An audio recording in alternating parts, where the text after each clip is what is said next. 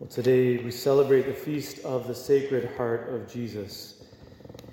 And the readings today reveal a little bit of what his heart is like.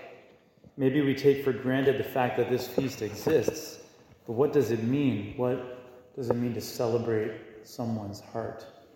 What is a heart? What do we mean when we speak about a human heart or God's heart?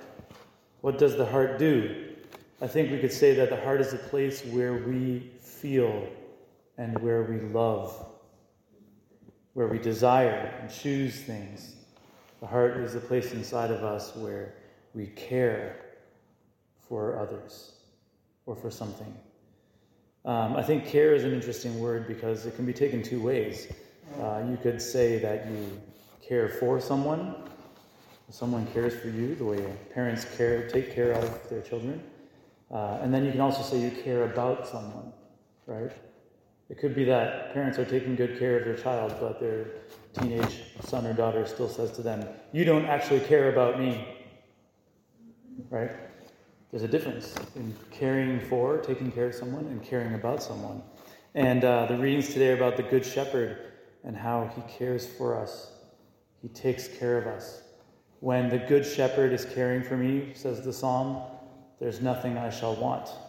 Surely goodness will follow me all the days of my life. The psalmist is certain of being cared for, probably much more certain than we are that God is taking care of us.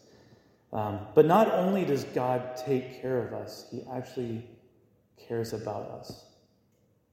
He actually really cares how we're doing.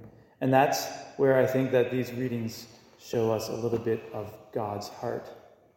It shows his feeling towards us.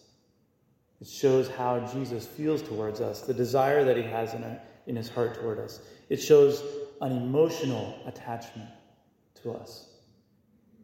The way that he speaks about the lost sheep and the shepherd going after the one who's lost, leaving the 99 to go after the one who's lost, and then to pick him up and put him on his shoulders and come home with great joy. It shows an emotion. It reveals that God's heart has human emotions, like ours do. The joy we experience when we find a friend that we've been separated from. Jesus feels that. God could have revealed himself as being kind of stoic. Jesus could have come down and revealed himself as being a bit harsh or cold, maybe just doing his job, redeeming humanity without actually feeling anything towards humanity. But we look through the scriptures and we realize that it's just the opposite. It's just the opposite. Jesus is full of tender love and emotion towards us.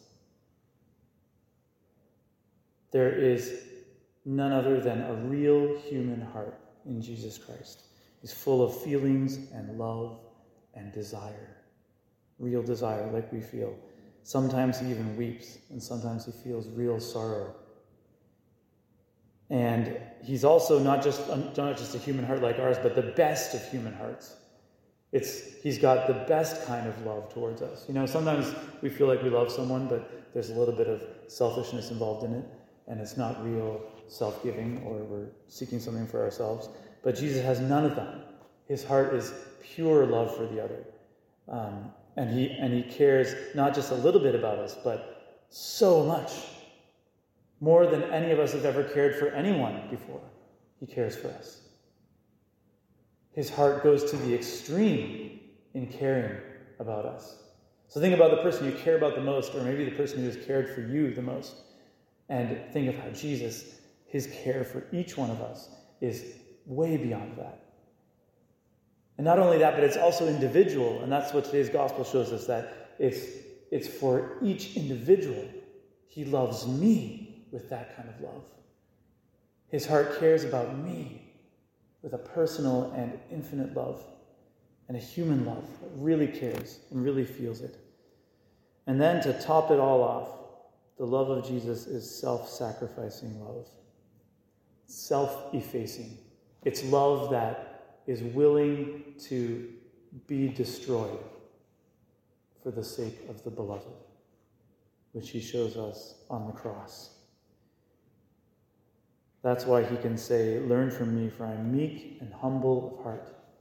His heart has so much love for us. It's so perfect, it's individual, and it's willing to die, willing to give himself up. There is truly no other heart like the heart of Christ.